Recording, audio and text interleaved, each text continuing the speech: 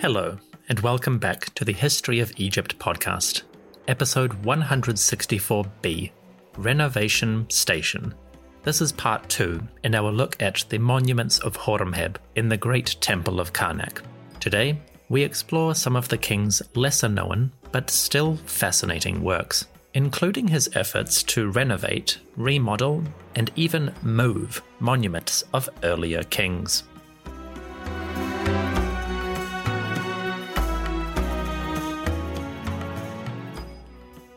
The year was 1329 BCE, and Karnak Temple was bustling.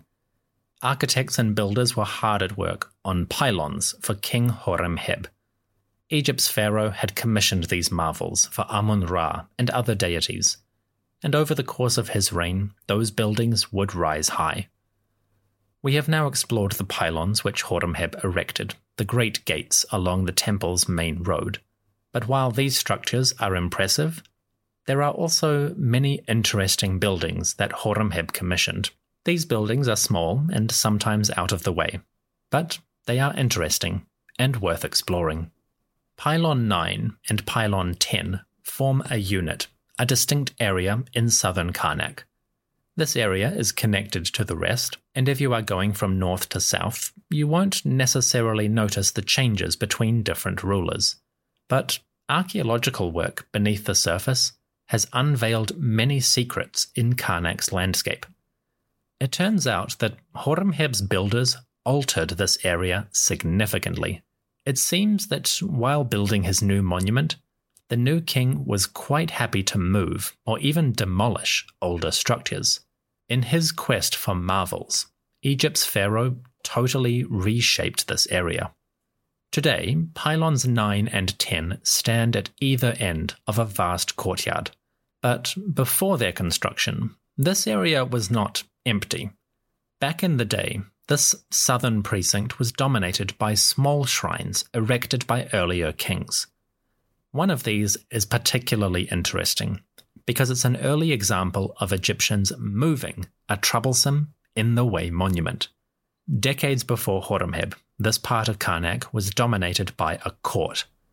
King Amun-Hotep II, the famous warrior, had built a ceremonial courtyard to glorify his name.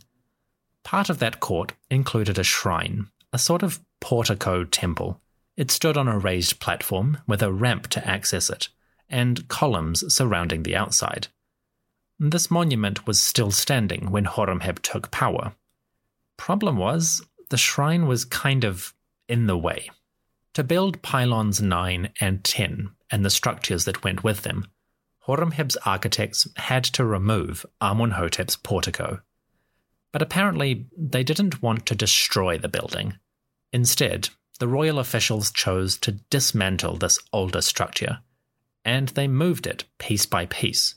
Then they rebuilt the chapel in a more suitable location. This is one of the earliest examples for Egyptian monuments moving. The most famous, of course, is the effort to deconstruct and move various temples in the south during the mid-20th century. Great monuments like Philae or Abu Simbel received the deconstruct and rebuild treatment. Well, turns out, this kind of thing has a long pedigree in the Nile Valley. The royal builders chose a spot halfway between pylons 9 and 10. They moved Amun-Hotep's shrine off to the east, out of the way of the pylons and the new processional road. That shrine stands in this location to the modern day. And until a couple of years ago, you could visit the temple quite easily. Now, it has decorations of Amun-Hotep II, Horemheb, and a later king, Seti I. But still, the shrine of Amun-Hotep II seems largely intact from Horemheb's reign. That being said, the temple is slightly weird. In its new form, it is not a solid rectangle or square. Instead, the building is more of a trapezoid, and we get the sense that Horemheb's workers decided not to rebuild this structure exactly as it was before. Instead, they adapted the shrine to its new environment. The result is unusual, but arguably more interesting. Beyond the layout, the building also has a strange alignment. Normally, Egyptian temples follow a straight axis, as in straight lines were preferable wherever possible. So, hypothetically, the court of pylons 9 and 10 should run north to south in a straight line, but they don't. Instead, these two gates and the temple of Amun-hotep attached to them bend off-kilter with the main temple axis. Why? Well, these monuments are not oriented according to north-south principles. Instead, they deviate from the line to match up with another temple. South of these pylons, the temple of Mut stands in the midst of its sacred lake. Apparently, Horemheb's architects purposefully broke the axis of Karnak to line the pylons up with Mut. They deviated from the straight and narrow to connect with the nearby temple. This makes the southern axis a bit iffy if you view it from the air, but it's not too noticeable from the ground. And if you are standing in the gate of pylon 10, you can see the temple of Mut down the road. So it paid off. It does make for a nice view. The court of pylons 9 and 10 was unusual. Instead of a perfect cookie-cutter structure, we have reoriented and off-kilter monuments.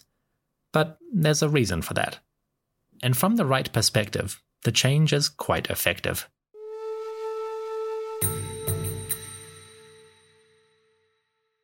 Once the pylons went up and those older monuments were moved, Horemheb's artists could decorate the new walls and buildings.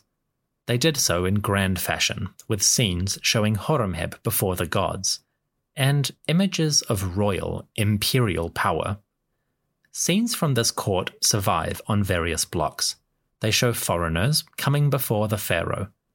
Some approach voluntarily, bearing tribute. Others come as prisoners. We will tackle both and see what they reveal. On one wall, a group comes voluntarily to offer praise to the king. A line of men walk from left to right. They raise their arms in adoration, and at the front, one of them kneels down before the king. It is a standard scene that you'll find in many royal monuments. And visually, these men are relatively unremarkable. You wouldn't necessarily notice them. The people have short hair, almost like a skull cap in shape. They wear long beards that curl up slightly at the end. They carry bags full of gold dust. They also bring ostrich feathers and eggs, animal skins, and long strips of cloth. Their faces are generic. You wouldn't pick them out of a crowd. At a glance, these men seem unremarkable, but the hieroglyphs tell a different story. Quote, "The great ones of Punt say to the king, 'Hail to the king of Kemet, the Black Land, the son of the 9 bows. As you live, we have not known Egypt, and our fathers have not entered it. Give us your favor beneath your 2 feet.'" End quote. Apparently, the chieftains come from Punt, that famous land to the far south of Egypt. They bring gold and good things, products of their land, and they honor Horemheb as the sun, or Ra, of Egypt's traditional enemies. The praises are generic, and so is the visual depiction of these people. That's strange. Normally, Egyptian artists portray groups, especially foreigners, with stereotypical features and costumes. But here, you would be hard-pressed to identify these people based solely on the pictures. It makes you wonder if the artist had ever actually seen a person from Punt. Or perhaps this image was just symbolic. Maybe these great ones of Punt never actually came to honor Horemheb. Instead, the king just decorated his courts with images of foreigners paying tribute. That is entirely possible. Many tribute scenes are, at best, a mix of reality and fantasy. In this case, there is a good chance the artist is just adding different groups to fill up the scene, and convey the idea of Horemheb's universal power. That being said, the Great Ones of Punt are an interesting group. We haven't seen puntites, quote-unquote, for a long time. The fact that they show up here is intriguing. In some books, you will see this scene described as a punt expedition, as if Horemheb had launched great ships to travel south. But as far as I can tell, the surviving blocks do not reference any such thing. Rather, it seems to be a generic image of tribute, foreigners coming to Egypt to pay their respects. Again, the whole scene may be imaginary, conveying Horemheb's power rather than actual events. Nevertheless, I thought I should point that out. Some descriptions present this scene as if Horemheb launched an expedition. But I don't think he did, at least not on the available evidence. I could be wrong, but that's how I interpret these images. Other scenes from this court show prisoners. Horemheb, as king, leads a train of captives before the gods of Thebes. Men and women of different countries stumble in Horemheb's wake. They are tied by the hands and neck, and some fall to their knees, bowing and praising the king and gods. There seem to be two groups. One group comes from Syria, or Retenu. The other come from a place called Hau Nebu. The Hau Nebu are a curious bunch. They show up in royal texts at various points in Egyptian history, and they seem to be associated with the sea or a coastal region. According to some scholars, the Hau Nebu might be a group from the Mediterranean, or even the Aegean. It is unclear, and I won't try to solve that here. The point is, Horemheb leads prisoners from Syria and distant coastal regions. So he brings captives from the very limits of the known world. On the distant horizons of Egyptian influence, Horemheb had the power to seize prisoners, and he brought them to the gods. Naturally, these prisoners fall over themselves to praise the great pharaoh, and hieroglyphs record their speech. Quote, Horemheb's terror walks around the limits of the land. The fear of you is in all foreign lands. End quote. You get the idea. The king emphasizes his military imperial power, his ferocity, his ability to defeat all foreigners. Put that together with the puntites from before, and you have a sense of Horemheb's empire. The pharaoh claimed power over groups from the very limits of the world. From the north and the south, they came to praise the pharaoh. And of course, the gods he worshipped. After constructing his pylons and moving the edifice of Amenhotep II, Horemheb made other changes to Karnak. One change that I quite like was dedicated to the god Thoth. Horemheb had an abiding interest in Thoth, or Jehuti. In his coronation inscription, the king claimed the attributes of that god. He described himself as learned, excellent of speech, and his actions being like those of the ibis bird, a symbol for Thoth. And in his private monuments, like statues, Horemheb recorded prayers and hymns to the great lord of knowledge. Jehuti, Thoth, was one of Horemheb's favorite deities. He honored that god at Karnak. If you visit Karnak Temple today, you will probably walk past the sacred lake. The enormous rectangular pool dominates the southeastern area of the temple. It is a beautiful spot. I'd love to row a boat on it someday. But the pool is not my focus. What I'm interested in is the rubble just past this lake. The sacred lake is beautiful and functional. It separates the religious buildings, the sanctuaries and shrines, from the more mundane areas. In the southeast corner of Karnak Precinct, a huge area contained the support facilities. This is where the priests lived, where workers delivered supplies, and where offerings were prepared. Imagine Karnak on a busy day, all of that food, drink, incense, pottery, all of those animals. All of that required preparation, and Karnak had an enormous work area for preparing those goods. Horemheb contributed to this area in a small way. He built a shrine for Thoth, In the 1970s, excavations near the sacred lake found a small rectangular building. It was modest, just a couple meters wide, and it only had one room. This chapel seems to be a way station, a stopping point on the road from Karnak's support facilities to the greater temple. As the excavators uncovered this building, they found blocks with hieroglyph inscriptions. The texts read, quote, "The Lord of Appearances, the beloved of Amun, Horemheb, beloved of Amun-Ra, given life like Ra, eternally." End quote. So this tiny chapel seems to be a monument of Horemheb. But what was its purpose? Why did he build this tiny little shrine? Hieroglyphic texts on the stone blocks give a hint at the chapel's purpose. In one section, from later history, texts reference the god Thoth, Jehuti. They speak of Thoth with the epithet Sehetep Netcheru. Sehetep Netcheru translates as one who satisfies the deities. This is a reference to Thoth, Jehuti, in his role of scribe and accountant for the gods. In the complex world of Egyptian religion, deities served functions in this world and in their world.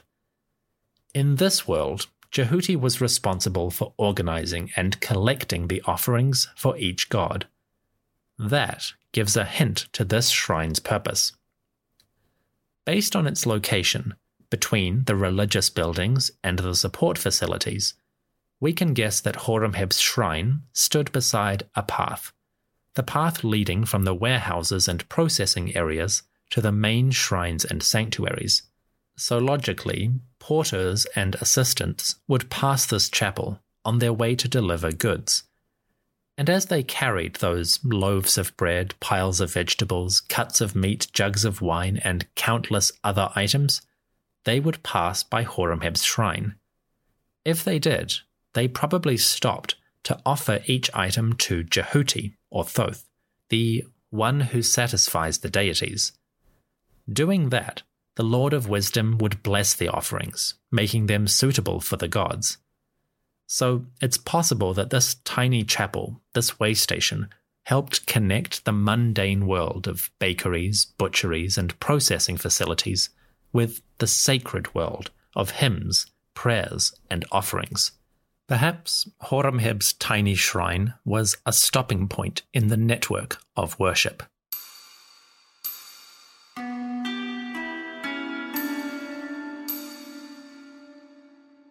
Horemheb's work at Karnak was a mix of new, old, and remodeling. His great pylons added much to the overall temple, and the secondary works added their own flair to Karnak Precinct. Old monuments received new life when architects dismantled them and rebuilt them in new locations. And even tiny buildings, like a shrine for Thoth, could serve a valuable purpose. These buildings are worthy additions to Karnak, and some of them remain standing today. They're not the most famous parts of the temple, but they do have wonderful stories to tell. And yet, there was more. Horemheb did not just add to Karnak. In some cases, he also removed. We'll explore that in the next chapter. The History of Egypt podcast will return in 2 weeks. In episode 165, we visit Karnak one more time to see how Horemheb, or rather his builders, tackled a minor but significant issue. Some areas of Karnak had monuments erected during the early days of Akhenaten's reign. These monuments may have been an issue for Amun-Ra and his priests. Next time, we will see how Horemheb's builders tackled that issue, and also how they approached other rulers who left monuments in various places. The new pharaoh was not averse to dismantling the monuments of earlier monarchs. That included Akhenaten and Nefertiti, but also Tutankhamun, and even a famous ruler of the Middle Kingdom. That is next time on the History of Egypt podcast. Thank you so much for joining me.